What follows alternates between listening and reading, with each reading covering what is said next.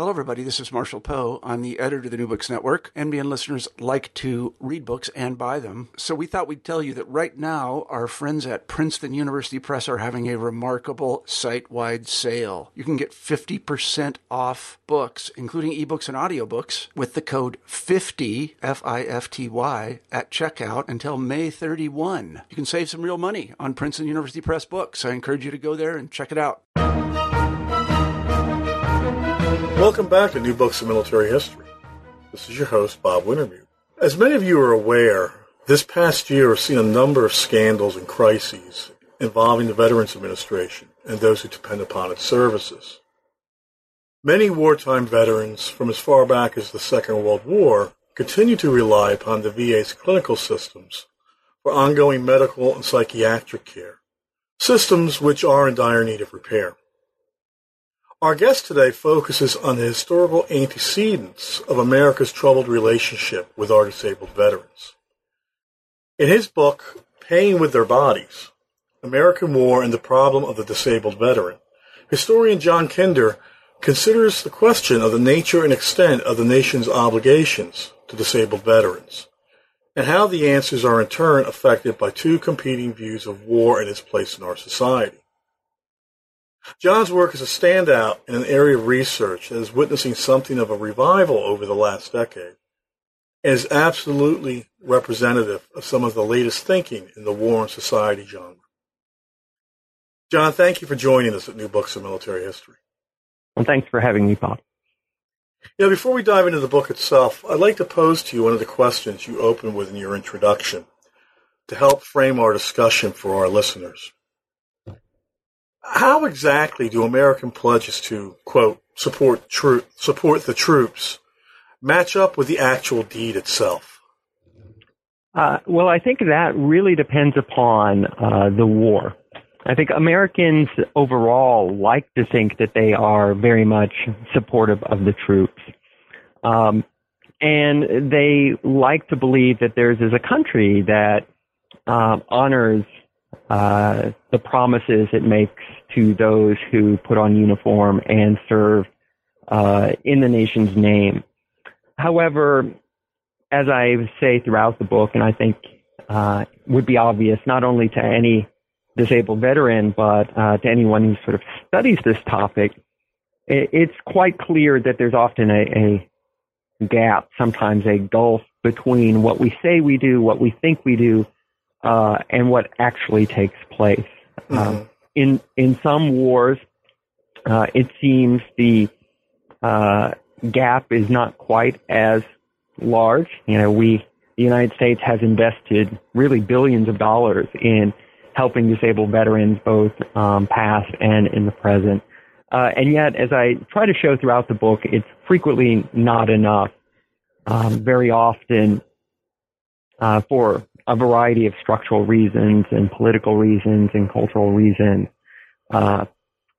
we think we are doing far more than we are actually doing. And the reasons why, are part of the dilemma of why we, think we're doing something that we're actually not is sort of what drove me to this topic in the first place. Okay.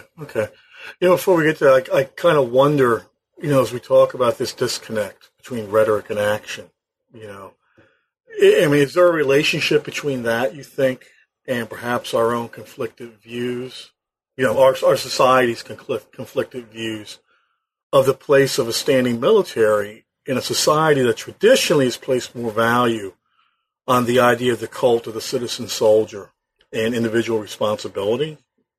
That's certainly something that I saw a lot of, early in my research. Basically the story of one of the big stories of America and American citizenship is that, when wartime comes, it is incumbent upon all the citizens to, rally to the nation's defense. This is the classic model of the citizen soldier. Over the course of the 19th and especially into the 20th century, we begin to see that model break down. And it breaks down along a number of different lines, so that today, I would argue that we've actually abandoned that model, right? With the all-professional force. We basically suggested that war is a job best done by the professionals, right? And so it is no longer incumbent upon us as citizens to take up arms in the nation's defense. But, it is incumbent upon us to actually help those who have done so, or at the very least, ensure that those who have done so receive the care and the treatment that they feel they have earned. Right. And this is, again, a very different model from the notion that, you take up arms and when war is done, you go home with no expectation of anything else. This is, the benefit is that you live in the nation, that you are a democratic citizen. That's all you should expect, not money, not care, not social privileges, nothing else. Today we live in a very different world. Very much so. Well, let's turn to the book, and you kind of raised this a few moments ago. What exactly prompted you to pursue this project? Well, a couple of reasons. As I talk about early in the book, I have epilepsy. And when I was diagnosed with epilepsy as a teenager, I was given a pamphlet, which I call The Great Epileptics of History, which essentially, by my doctor, which essentially told me that, look at these great figures, the Apostle Paul, Julius Caesar, all these people who've had epilepsy in the past, they overcame their disabilities, and thus you can too. But the more, and so I had always had a kind of tie to, or an interest in disability issues. By the time I got to college, I had basically gone to high school during the Gulf War and was, had that on my mind. And I had as someone who grew up in the aftermath of Vietnam, that was always part of my mind. So I always had this, fascination with war. And so by the time I got to grad school, both of those things seemed to have come together. And what really intrigued me was the question of how the disabled veteran could be a figure that could serve as both, broadly speaking, a pro-war icon and an anti-war icon. How those who would promote war, promote militarism, promote national service could embrace the disabled veteran as a sign of why we must fight. But also how, those who oppose militarism, those who oppose imperial expansion or any kind of, aggressive foreign policy might also take to the disabled veteran, the figure of the disabled veteran, the image of the disabled veteran, as a reason and an argument against future conflict. And so I had my fascination with war, I had my personal experience with epilepsy, and I had this question about this figure of the disabled veteran. Over time, that became a bit more complicated as I moved from, or I added, actual disabled veterans, social history to what at the time was essentially a kind of cultural history mindset, thinking about these images. And that sort of spawned the whole project. And once I started really getting to see what happened to actual disabled veterans, that just sort of pulled me into it even more. Okay. Well, up front and center in the book is this idea you raise of, and I'm quoting from you, the problem of the disabled veteran. You establish that as a kind of like a catch-all construction for the issues related to the veteran, of course, but also of society and relating to them. Do you want to comment on that? How you developed that, how you came to use that as a analytical or narrative device? Sure, and in some ways, that's actually what my book is all about. It involves disabled veterans. It involves the image of the disabled soldier, but it's really about this idea which went by the name of the problem of the disabled veteran. And my thinking was driven by other books I had read about different broad social, cultural, political problems identified with specific time periods. say, the problem of the juvenile delinquent in the 1950s and so forth. When I began my research, I kept coming across this term, literally, the problem of the disabled veteran, or it went by a couple of other names, the problem of the crippled soldier, the problem of the wounded soldier, that sort of thing. And it became clear that when people were talking about this in the 1920s and during World War I, they weren't just talking about what actually would happen to disabled veterans or how to cure them. They were thinking about disabled veterans as a kind of problem population, one that would need to be fixed, solved, resolved if the United States were going to be a healthy nation in the 20th century and to avoid many of the anxieties and social issues associated with the aftermath of the Civil War. So by the time Americans were entering World War I, there were a lot of people, social scientists, artists, politicians, who were invoking this thing, this broad social crisis, which they named the problem of the disabled veteran.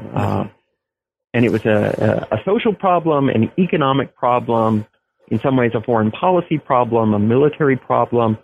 And my book, in many ways is all about how these people began to conceive of this problem of disabled veteran and how various groups, government rehabilitationists, disabled veterans groups, anti-war activists and so forth, took to this disabled veteran problem and started, offered up their own solutions to it.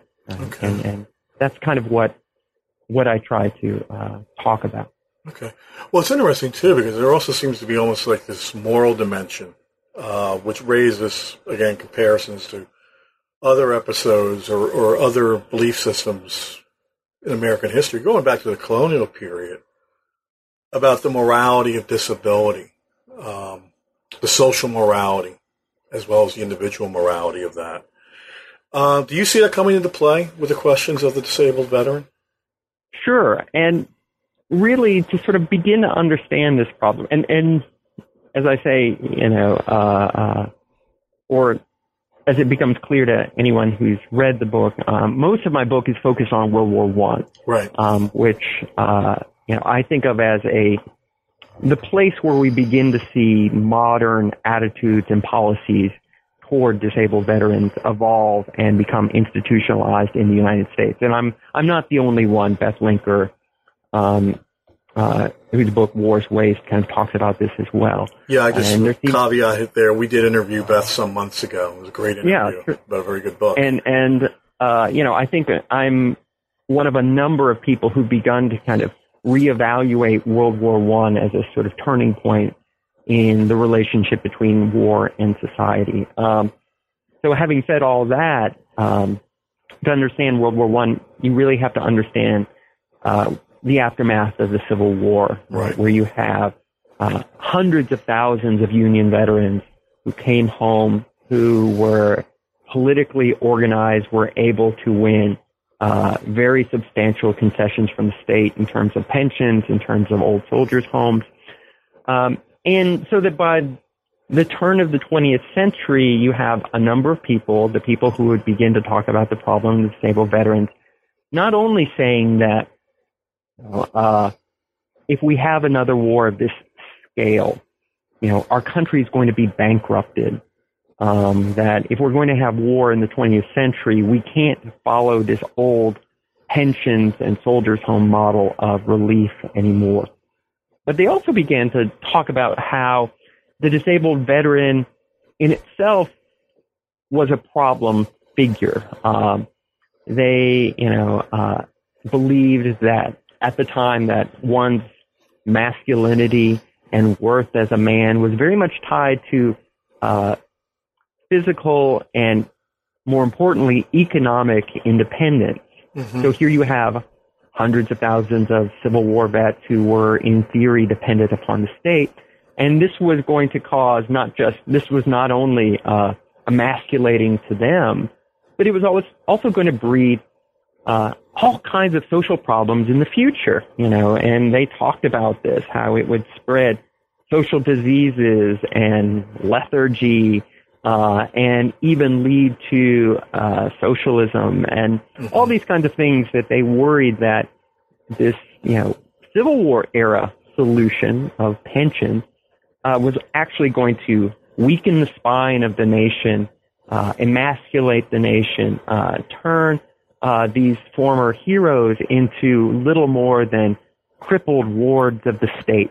It's interesting. It's interesting because that's almost like a counter to the other ideological point you hear raised during that time about the need for martial virtues because the American male was becoming emasculated by the lack of some kind of great crucible of determination and action that war represented. We see that in the writings of Teddy Roosevelt and others. You're presenting this then from another perspective, which, I think is really important because it vocalizes that same style of rhetoric to the opponents of that kind of militarized culture. Well, you do have opponents making those kinds of claims, but you also have people like Teddy Roosevelt making those kinds of claims. Teddy Roosevelt, who pops up throughout this book. I mean, he basically believed that yes, men needed to fight. They needed to engage in the strenuous life in order to push back against the degrading influence of peacetime society. And yet he also recognized, too, that, if men fought, there would inevitably be injury. Right. So, they needed to fight. They needed to, test their blood in war. But at the same time, as soon as war was over, they needed to avoid these kinds of the past experience of a Civil War veteran of essentially living the rest of your life in, say, a state of disability or in a soldier's home. In fact, it was incumbent upon you to continue the fight by restoring the manhood that might have been lost by disability. And so Teddy Roosevelt would be not only a pro-war advocate, but of course a major advocate of soldiers' rehabilitation. Right. And he saw those as actually being deeply connected, that if you're going to have war in the 20th century, you couldn't have Civil War style veterans programs. You had to have something modern. But he wasn't interested at all in giving up war. He just wanted to find a solution to the problem of the disabled veteran. Yeah, he and so many other militarists at the time, I imagine, as well. Yeah. I want to turn for a second to the methodology you use in the construction of the book. How you introduce each chapter really with one of a series of short vignettes that, a case study that identifies a specific veteran struggle with a specific disability within a specific frame of time. Mm-hmm. I got to say, first of all, each of these are very evocative, and they're great bookends or introductions to the chapters. But what was the process for you as a writer and as a researcher to balance your mandate as a historian to craft meaningful analysis with this desire to incorporate these vignettes? I'm just wondering for our listeners' sake. No, I mean, I love talking about sort of how these books are written because, these are the kinds of things that I really struggle with. I'll admit, I was inspired by John Dos Passos and his USA trilogy and the way he uses these little poetic sketches and vignettes, at the very beginning of chapters to really sort of set the mood, introduce themes, right, make pointed critiques and so forth, and so that's kind of what I had in my mind, right? I don't feel like I achieved that. I couldn't quite pull it off.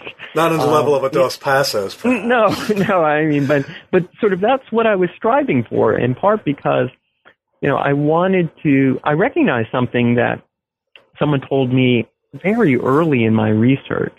This was then I was focusing on this largely as a cultural history project, and someone told me, well, these are people too. They're not just kind of figures. They're not just sort of problems. These are actual men and women who have gone through tremendous pain, are suffering and tremendous anxieties, right? And so I recognize even in the writing, sometimes when you write about, at some level, I'm writing about a population that at minimum has over 200,000 people. Right. So every time I write something about disabled veterans, I know that I'm drawing a bit of a generalization, right? I'm trying to kind of talk about big groups.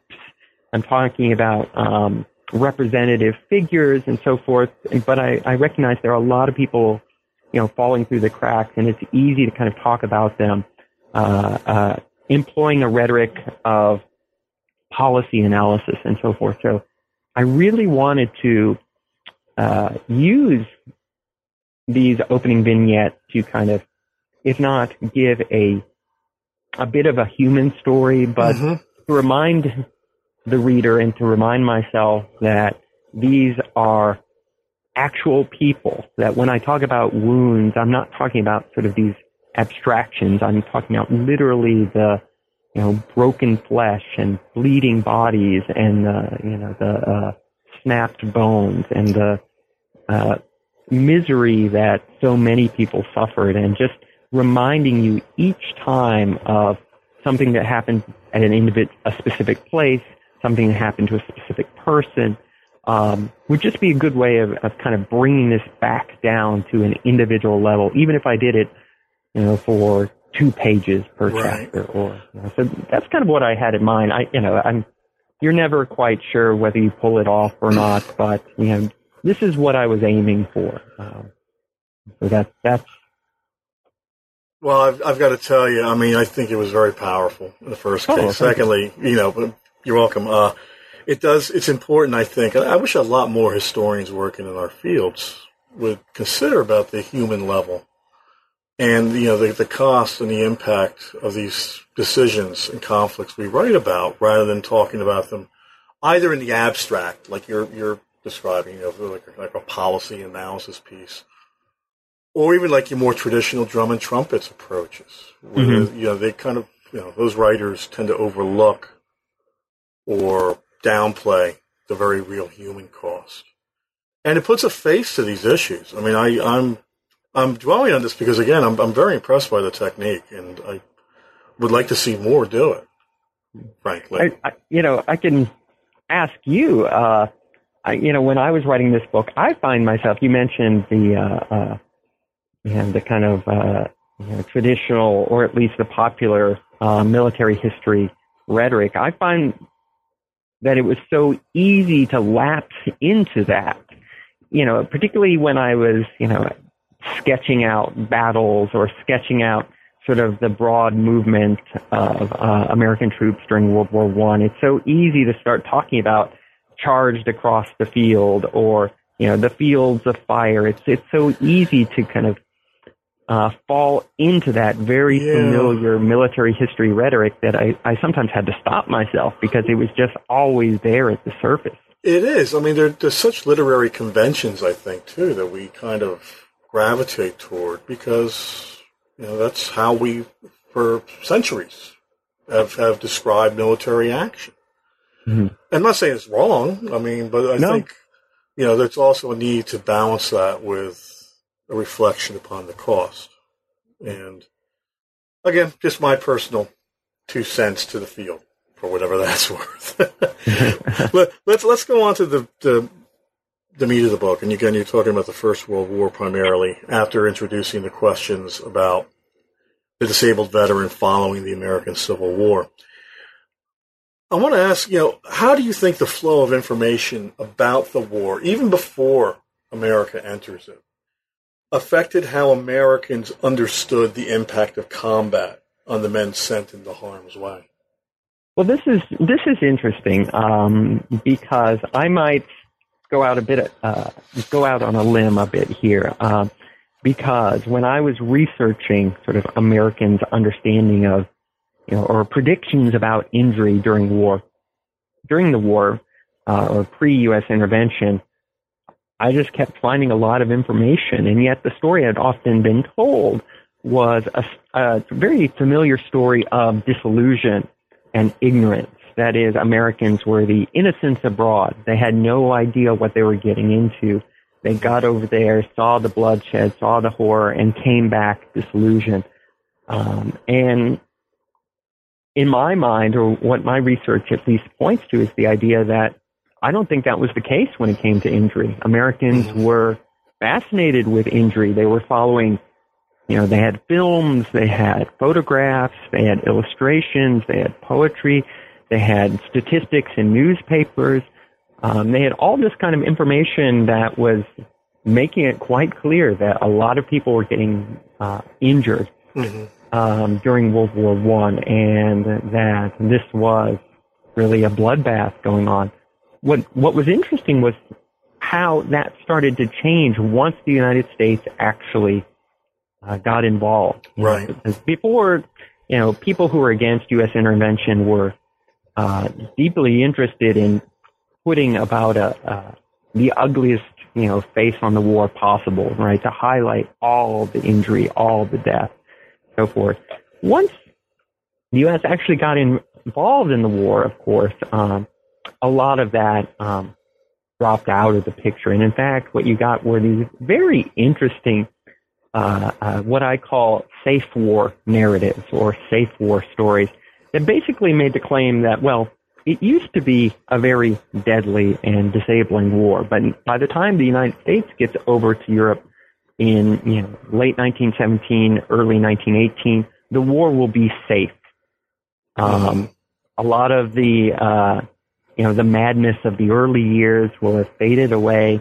A lot of medical techniques that were just being tried out in 1914 and 1915 have now been perfected. And you would find these articles in the newspaper saying things like, essentially your life on the Western Front is about as safe as life in New York City. So don't worry if your son gets drafted. He's going to be fine over there. And so you get this downplaying of injury once the United States actually gets involved. But until then, Americans, I don't quite think they were the innocents abroad, at least not those who went to the movies or read the newspaper or picked up a magazine. There was plenty of injury on display. Sure. Well, I mean, you also think back, too, even going back to the American Civil War, there's quite a market for that kind of imagery, Matthew Brady photos and gory pictures and such related to war. It's almost like a war pornography industry that takes shape at the time of the Civil War. And I imagine as well up until 1917 with regards to American consumption of war news. That's exactly the case, but when you would really see that would be in the late 1920s and 1930s. I talk about sort of several groups that try to resolve the problems of the disabled veteran, and one group broadly conceived is the peace movement of the 1930s. And I talk about how, this peace movement of the 1930s, when we think about peace movements, we often think about the Vietnam generation, but this peace movement in the 1930s, touched basically every aspect of American life. Sure. And one thing that the peace movement, they didn't agree on a lot of things, but one thing that they really agreed upon was the idea that if people were able to see what they called the horrors of war, which was usually the mangling and disabling of soldiers' bodies, if they could see them in photographs, if they could see them in person, if they could see them in art, if they could read about them, then they would turn against war. Right. This is the war against war exactly. kind of trope. Yeah, and it's there's obviously the very famous horror photo album War Against War, but there were a number of copycats and a number of sort of secondary albums that I talk about, and there were peace poster contests in which high school kids across America had to design posters that would be turned into stamps, and they would win contests often by drawing the goriest pictures of war. And there would be kids' magazines and kids' toys. That's perfect for a 12-year-old kid, turn them loose and, make the goriest picture you can of war. Oh, they would love that. Well, and that's and I talk about sort of near the end of that discussion how, on the one hand, I think, all of this anti-war art and photography is very powerful, and it's coming from, a very genuine place. And it was a very useful reminder that, as memories of war faded, let's not, replace them with these kind of jingoistic or adventure stories that you still would get some in the 1930s. Sure. But the idea that looking at kind of mangled bodies, looking at the horror of war, will actually turn people against war. It really just doesn't work. It didn't work in the 1930s, and it really doesn't work today. Right. And it's interesting that even in the 1930s, you had people say, that we can send around all these pictures, but it's often going to do the opposite, right? It's going to get people, particularly high school kids, those, the main audience, they're going to be more attracted to the war. They're going to be more attracted to the gore than they are going to be, turn away from it, right? Well, it's the same philosophy as, in the old days. I'm sure you remember, the highway carnage movies we watched when we were in high school. Sure. It's supposed to scare us straight, but really it's just more of a fascination with these gory sequences. And you can't imagine it not being the same in the 1930s with war photos.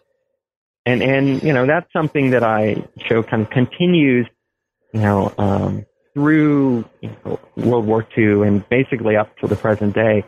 I end the book with two images, one from a white supremacy website of a quadruple amputee, and another from the Washington Post of a quadruple amputee.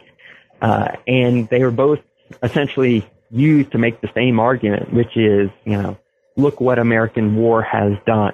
Right? They're still, if you go off to war, you're going to come back looking like this. And so people on the extreme right and people sort of kind of moderate left, are both sort of clinging to the idea of the disabled veteran, particularly the amputee, as an anti-war symbol, anti-war icon, coming straight from the 1930s. Sure. It's this powerful passage where you cite, her name is Ellen Lamont, the Baltimore nurse who volunteered for service with a private hospital near Ypres. And, her descriptions of the wounded disabled soldiers who came through her care is really stark. I mean, Patrice, I'm going to quote how you cite her. Weak, hideous, repellent young men whose lives have been permanently transformed by war injury. It's a pretty stark observation, both hers and your own. And I'm kind of struck again by almost the moral dimension of this judgment that she makes. Was this a mainstream view of the disabled soldier, or was this becoming something new and different, just as, in many ways, the First World War was something new and different? I don't think it was a new and different view. I mean, as I sort of suggest, there have often, in the book, there have often been very competing ideas about the disabled veteran, because on the one hand, the disabled veteran sort of is supposed to be the best of us, right? He's, clearly the one who has given up his body, who is paid with his body, for the nation's desires.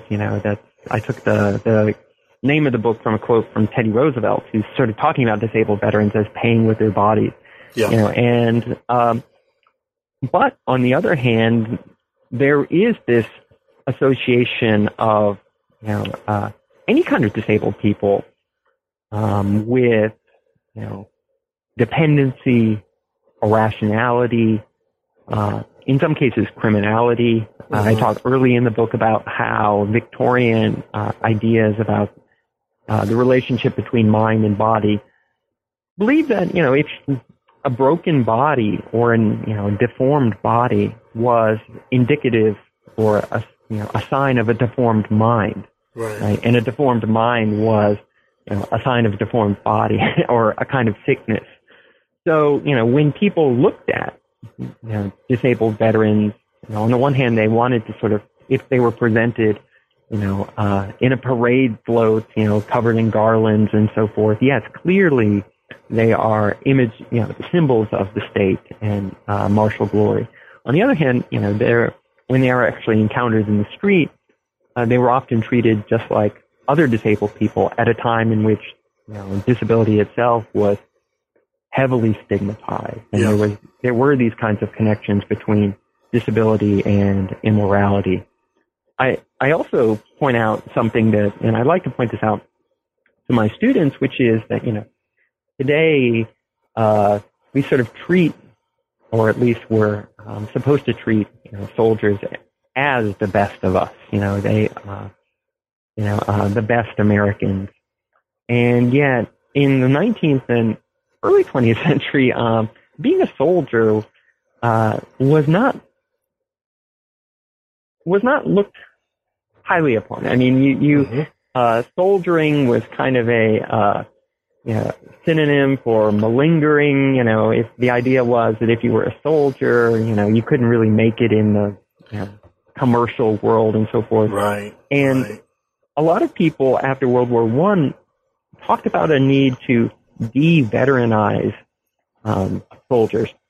Right? That is, they believed that, after years of being in the military where all of their decisions have been taken away, where they've been completely socialized by the state, they've lost all of their initiative, they've lost all their individuality, they've lost all the things that they will need in order to compete in a capitalist workplace. They've become dependent upon the state, and thus we need to, as soon as they're out of uniform, we need to treat them not as veterans or not as ex-soldiers, but just like everyone else. And so a lot of rehabilitation and so forth was aimed at not just sort of healing soldiers' minds and bodies, but to kind of break that connection to disabled veterans or to the military itself. Well, that kind of makes sense coming out of the First World War, and of course all of the rhetoric that had been espoused publicly about the war being necessary to break the back of German militarism, and the fear, of course, that would be transplanted here after the war. That makes perfect sense, I would think. Another thing about the First World War, too, I mean, we're talking about varying degrees and categories of the severity of injury, first of all, and then the types of injury, gas, burns, shell shock, all of this in addition to the normal kind of injuries associated with battle. Do we see a hierarchy of injury take place? Yeah, very much. I mean, it was, at the time, there were certain wounds that you wanted, if you were going to have a wound, hopefully you would get a bloody wound or a wound that would essentially sort of get you out of action. A shot through the hand or something, yeah. Sure, anything, and if you sort of ascribe to the idea of just, the disabled veteran as a kind of masculine icon, maybe you might have some kind of scar or some kind of, physical emblem that showed that you were in battle. Teddy Roosevelt used to talk about how, he wished he had some disfiguring war scar to kind of prove his manliness. Yeah. But, a wound in battle was always a far better, injury than a wound that occurred, basically training. Any kind of physical injury, a visible injury was often viewed as more masculine or more heroic than an invisible injury. And then at the bottom of the wound hierarchy, there were those that were viewed as specifically coming from your own moral failings. These would include wounds from venereal disease, Right. And of course, at the very, very bottom of the list were self-inflicted wounds. Right. These were absolutely the worst kinds of injuries you could get, And so, disabled, injured soldiers in World War I, like injured soldiers elsewhere, talked about their wounds. They talked about the stories behind them, and the stories behind them, how they got them, what they were doing. Were they facing forward? Were they facing backward? Did it come from a gun, which somehow implied kind of individual connection between the enemy and yourself versus just a piece of shrapnel, which could have been shot from anywhere? I mean, they were very much invested in the idea that certain wounds had more meaning, had more value than others, and would be seen as more heroic, more manly than others by those on the outside. So.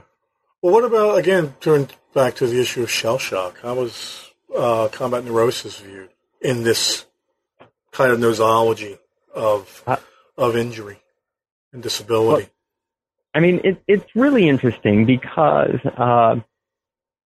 the U.S. military and kind of field of military medicine, of course, is just trying to come to terms with shell shock to define, what it actually is. Is it literally the concussive effects of shell blast? Is it something, neurological?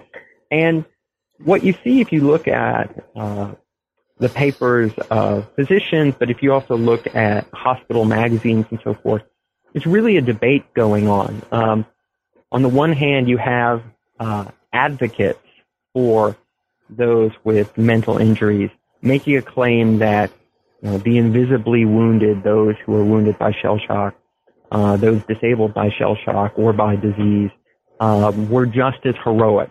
Their claims for compensation just as valid as those with more, what were seen as more traditional or acceptable physical wounds. However, this argument that existed, or this debate that existed sort of within the community of convalescing soldiers, really didn't make its way, I would argue, that far into the broader public. Shell shock continued to be associated with malingering, with insanity, with mental illness, with moral failure, moral failure. So that by the time you get to World War II, you still have General Patton slapping a soldier, shaking, and I think really it's not until Vietnam where PTSD, comes sort of out into the open, and there's a real sort of national reckoning with the kind of mental traumas that war leaves in its wake. Right. Well, that's Robert J. Lifton, of course, and sure. His work in that area. But that comes towards the end of the war, even too. Mm-hmm. That's interesting. Another injury too is the issue of gas injuries, which are something completely new to the war. And I wonder how you found the American community responded to these issues or this type of injury. I'm not sure that I found anything that tried to differentiate between gas injuries and other kinds of injuries. The American public was very much aware of gas injuries. In fact, some of the more famous and notable disabled veterans were hit by gas and or suffered from gas gangrene and so forth.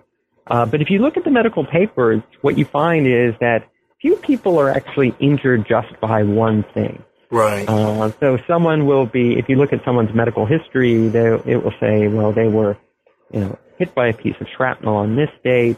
They suffered from a gas attack, 5 weeks later.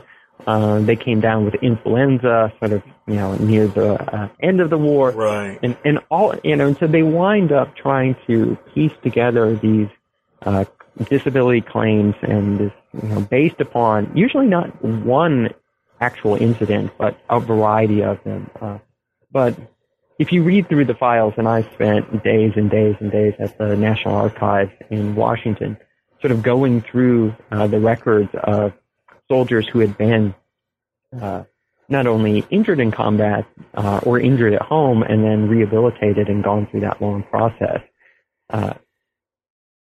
Gas injuries, were, I'd have to look at my notes to see if they were the most common injuries, but it was really hard to find someone who wasn't gassed, it seemed. And so there had to be a recognition that this was a problem that had to be dealt with. Well, I mean, certainly the peace movement takes up the issue of gas in the 1930s, obviously. Of course, we see then the movement around the Geneva Conventions to outlaw gas warfare, which again would necessitate, I would think, a recognition of the toll of that injury. But like you're saying, it may not necessarily translate it into a specific response by people toward victims of gas attack. Right. What about the effect on ethnic communities? I'm thinking immigrants, but also African Americans, and what the response would be towards these disabled veterans. Mm-hmm. Well, it's interesting. Obviously there were thousands of African Americans, who were injured in some way or another, or who participated in some way or another in World War I.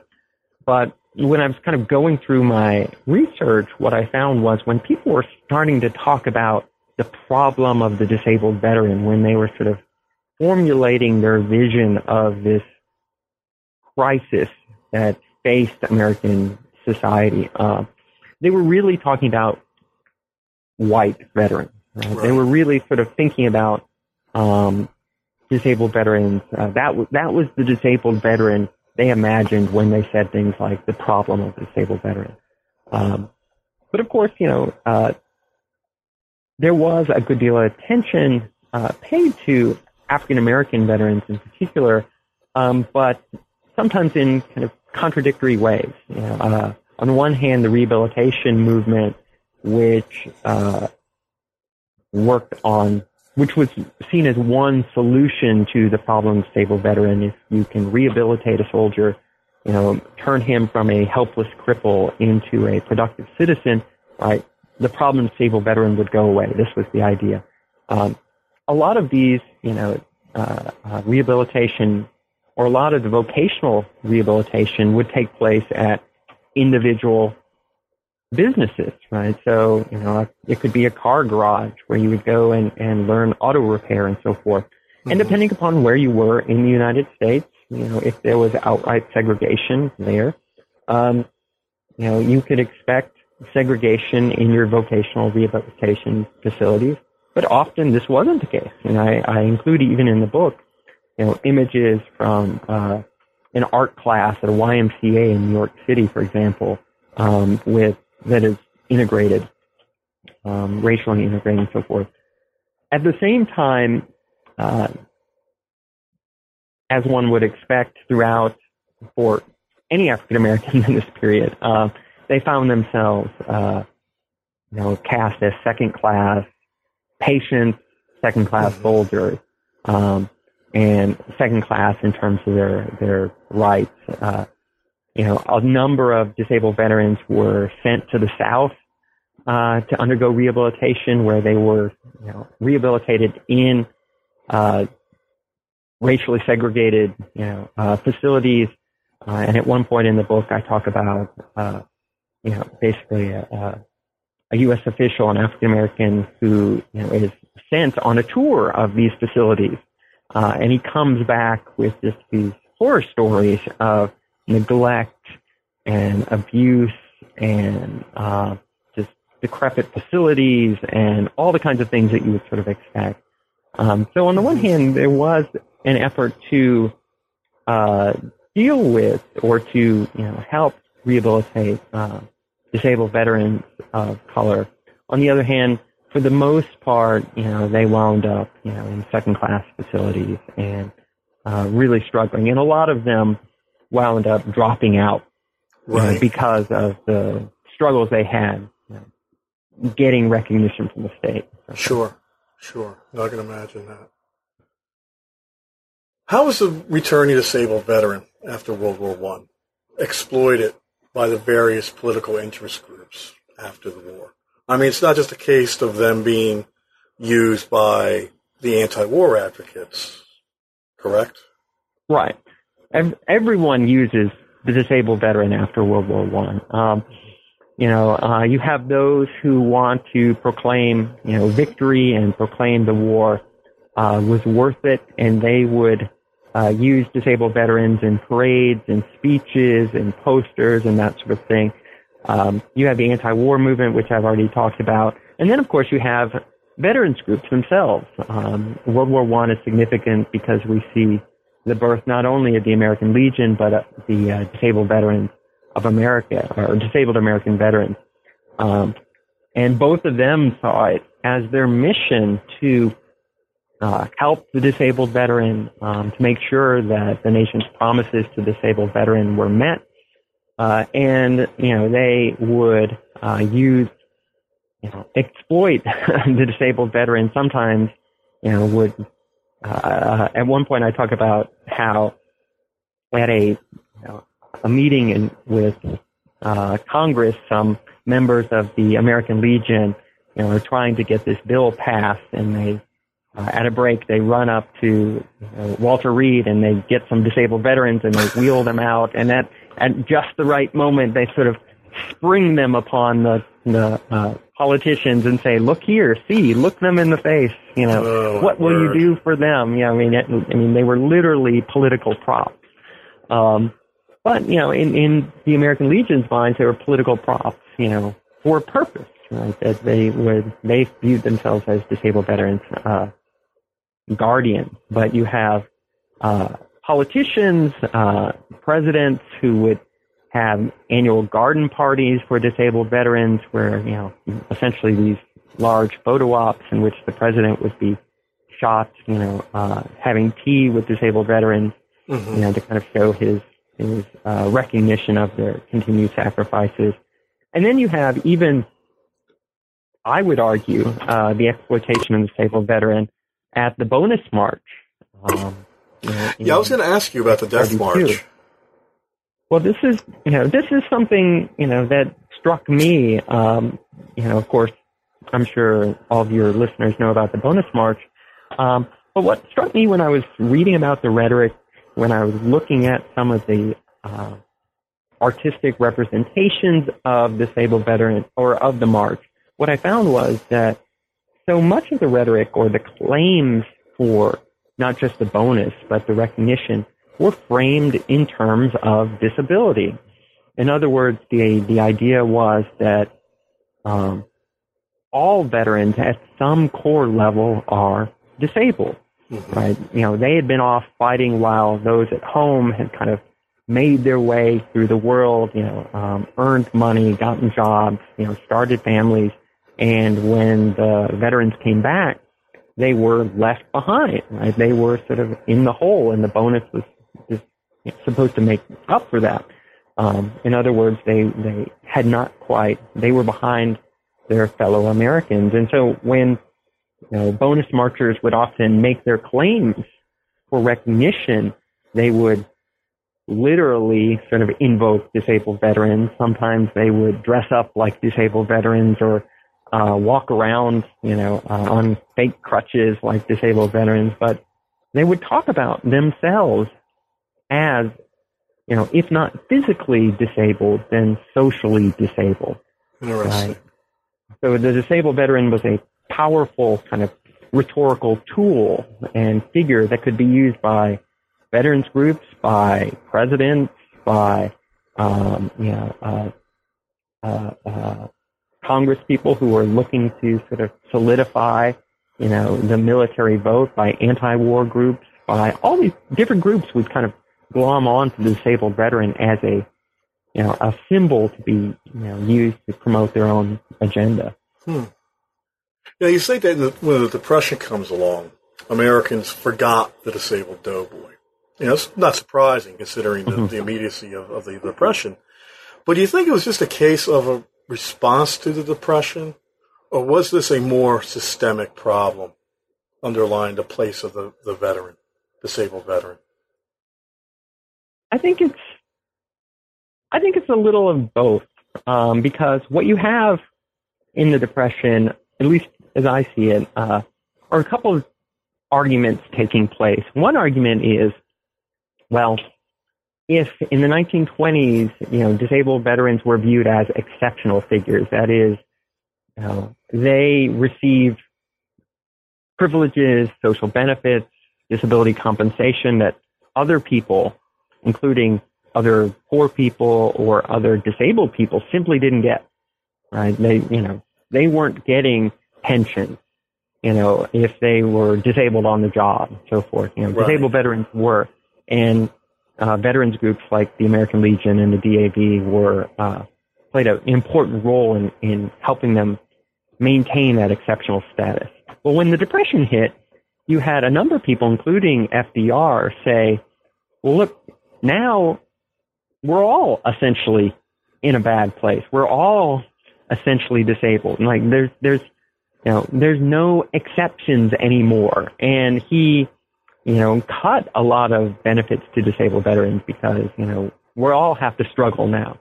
Right. And disabled veterans and their advocates pushed back against that, because they feared the idea that if in bad times disabled veterans lost their exceptional status, they would sort of lose it forever. Right. But then at the same time, you had, as time went on, a very real sense among disabled veterans that they had been forgotten about, that the United States had essentially moved on to other problems. The American Legion and other groups tried to keep the memory of the war alive.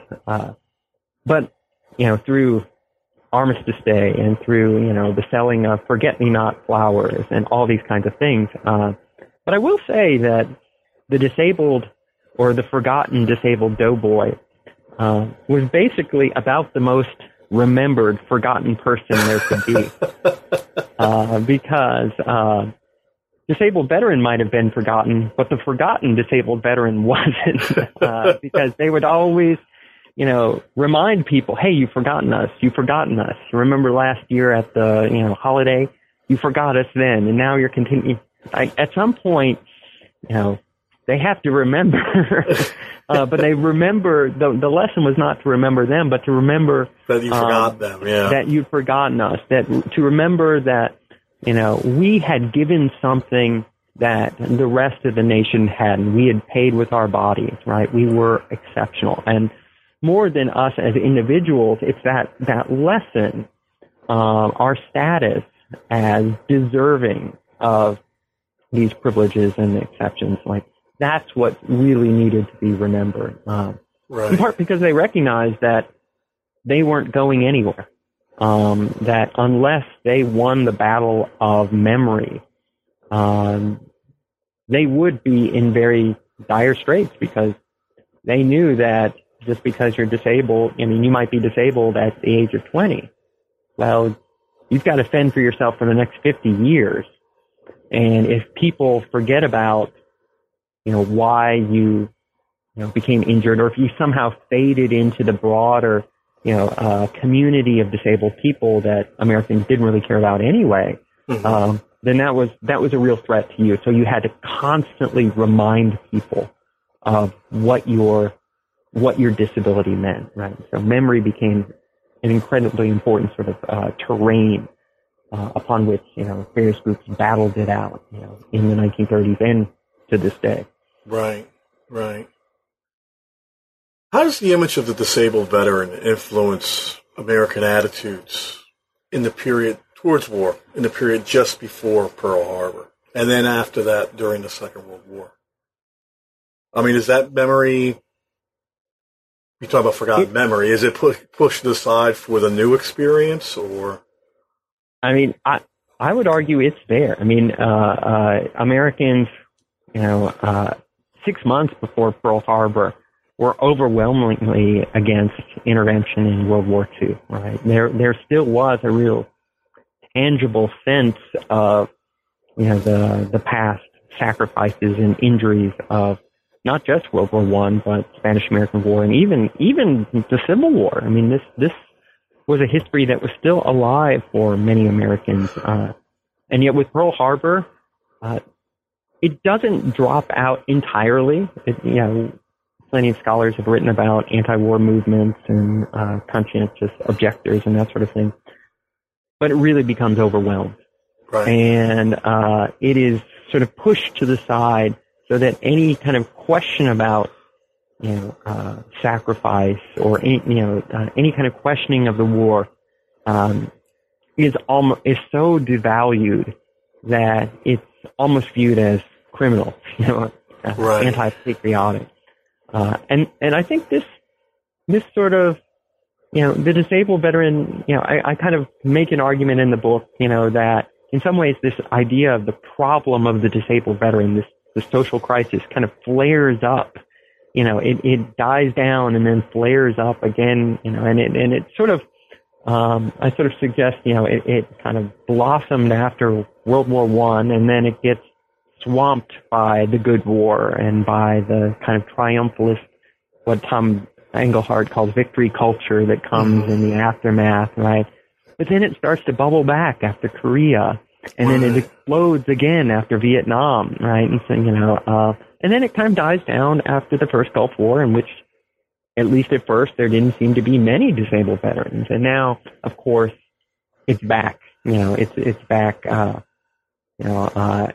and it's in some ways as troubling as ever, And so in some ways, like, the problem of disabled veterans is less about the actual number of disabled veterans, but whether or not Americans view those injuries as having been worth it. Right. Well, it's also a matter, too, I think, of how, redefining our classification of injury and military disability. And we see that with now you mentioned the first Gulf War and the relative lack of casualties until we begin to reclassify individuals who claim, to have real or uncertain exposure to chemical agents. Right. In that conflict. Yeah. And, are they disabled? How do we treat them as disabled veterans? But I mean, when, you have, at the very end of the book, I'm talking about sort of ways in which the problem of disabled veteran was, attempts to solve it after Vietnam. And of course, one way to solve it is this was the theory, was to professionalize the U.S. military, right? So that, it no longer becomes a question of citizen soldiers. It becomes, well, whatever is happening, this is happening to professionals. And then if you can somehow limit the number of U.S. casualties, right? Casualty reduction, either by limiting the number of people exposed to the danger of war or replacing them with, say, machines, technology, drones, and so forth.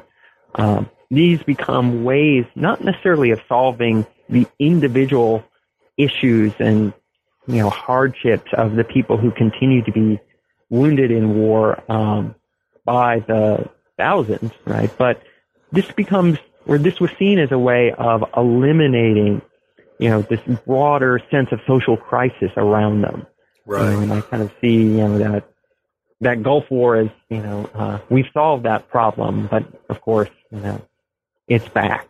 Well, that's the question. Did we really solve it? I mean, that how, advances in therapeutic and diagnostic medicine, new rehabilitative methods, they failed to deliver the changes that we expected. It was even realistic to expect that.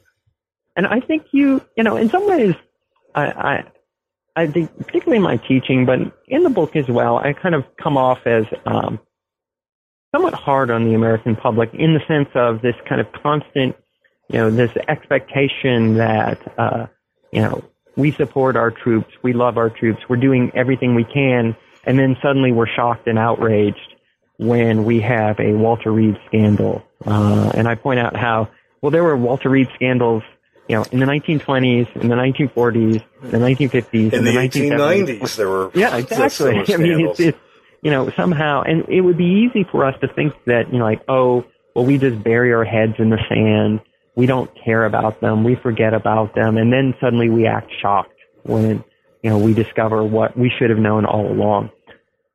On the other hand, I think that I'm not sure the American public can really be blamed. If you watch, and I've seen so many of these, 60 Minutes and Frontline and Time Magazine stories about disabled veterans, and they're all about the wonders of technology, right? The latest prosthetics with computer chips and, space-age skin grafts and, computerized kind of gait analysis and all these kinds of, amazing robotics.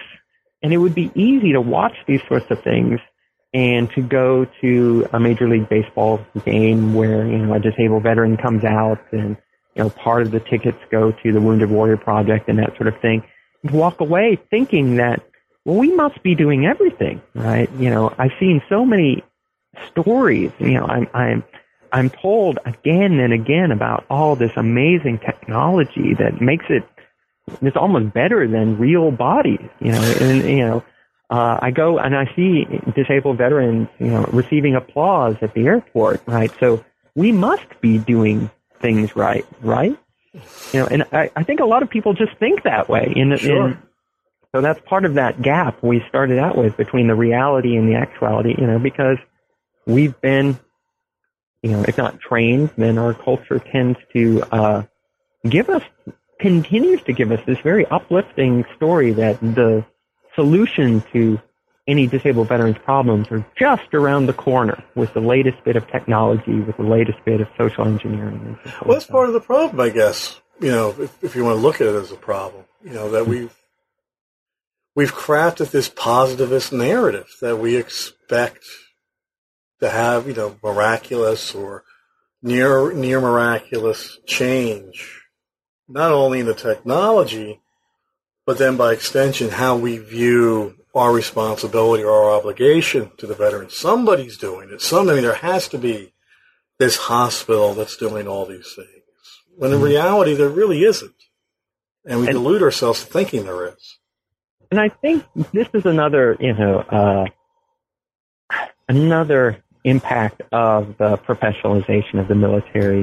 It's easy to kind of start with the cliche that in World War II, everyone would have had someone in their family who was in the military, and obviously that's not always the case, but really, I think it would have been very, very difficult, even if you lived in a small town or you lived in a big city, to not have some kind of personal connection to, if not people who are, actually fighting, then we're serving in some capacity or another in the military. Sure. I don't think that's the case today.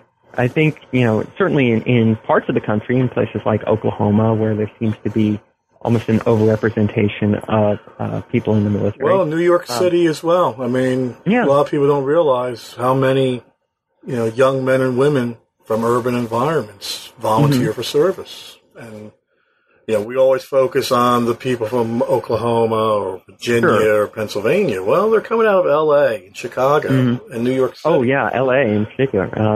And it's just, so it would be, I think for a lot of people, it would be easy to make the assumption that, well, we must be doing something because they're not actually encountering, right, not just disabled veterans, but any disabled or military families or anyone, to kind of tell them differently, right?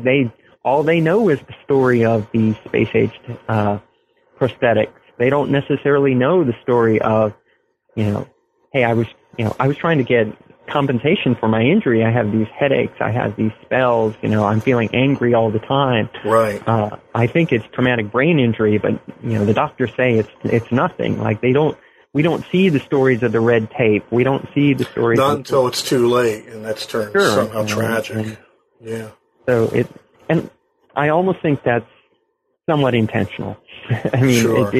It makes it easier for us to kind of go to war as a society. It's when we feel less invested in it, right? And in a way that, I try to tell my students, that when we think about America at war during World War II and America at war during the War on Terror, these are very different experiences. Yeah. I mean, the war would have been impossible to ignore in 1944 in the United States, whereas in 2004, one could go about one's life and not really see any of it, not really think about any of it, and that kind of ignorance is what allows sort of these problems to keep going and going. Sure.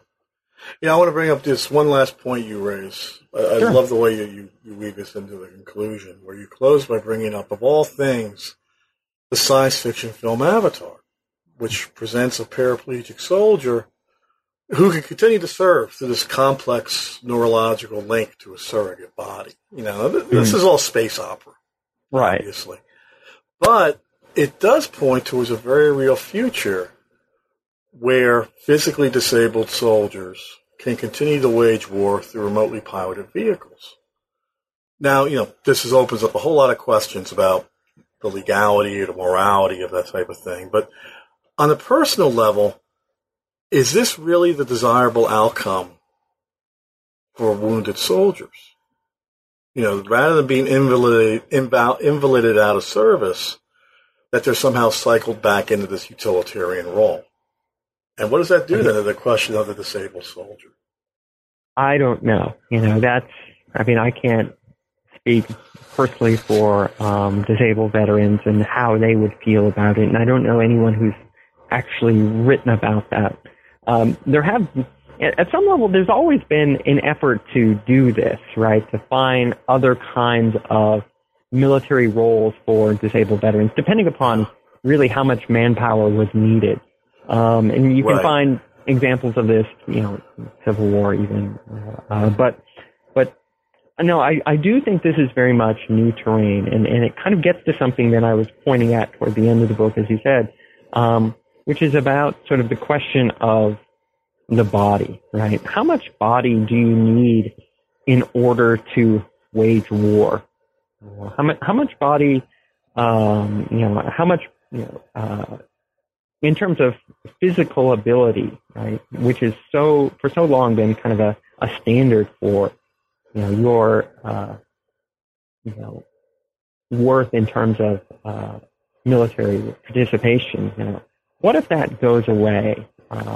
What are we left with? Is war to be, waged simply by mind? Is this, as you said, a solution, or is this just kind of another way of half solving the problem? I don't know. I was just sort of struck by this, in part because it reaches back toward this story that I try to kind of trace throughout the whole book, and maybe it kind of drops out in places, of this dream of disappearing disability. Right? The rehabilitation movement was all about the notion that if you're injured and you're rehabilitated, your disability in effect disappears. And I think this dream is still with us, and it's also part of the problem, because one thing that disabled veterans will tend to say over and over again is that it doesn't disappear. The war continues to live on in my body, in my injured body. And so I don't know. I think that's a fascinating topic. I wish I had a question. I wish I had a better answer for it. But I think those are going to be interesting issues for people who look back at the 21st century and start asking about, what does it mean to be injured in war? What does it mean to participate in war? And to what extent, is war embodied, anymore? As we bring this to a close, John, I want to ask you our two wrap-up questions. First of all, what are you reading now that you would recommend to our listeners? And then second, what's your next project going to be? What are you conceptualizing now? Okay. Well, in terms of reading, the semester has just started. So You're reading student papers, yeah. I'm reading student papers, but I will say that I just finished reviewing Lee Pennington's new book, Casualties of History, wounded Japanese servicemen and the Second World War. And he really looks at how the evolution of ideas about disabled veterans in World War II era Japan, and how the policies around Japanese servicemen changed after U.S. occupation. I think it's a really great study. I hope it might be a nice kind of complement to what I'm trying to do in my book. And I think that if you know my book, or if you know Beth Linker's book, I think, and you like them, Casualties of History is a great place to go next. Okay. And then the second question, what are you working on next? Well, I'm trying to finish up what has been a long-standing project, book on the history of zoos during World War II. I'm looking at not only what happened to zoos during World War II. Some were bombed, some were looted, some were shut down, some were turned into victory gardens and so forth. But also how World War II reshaped the global animal trade and reshaped the global zoo industry, from one that was focused or centered primarily on Europe, especially Germany, to one that after the war, I would argue, focused on places like San Diego.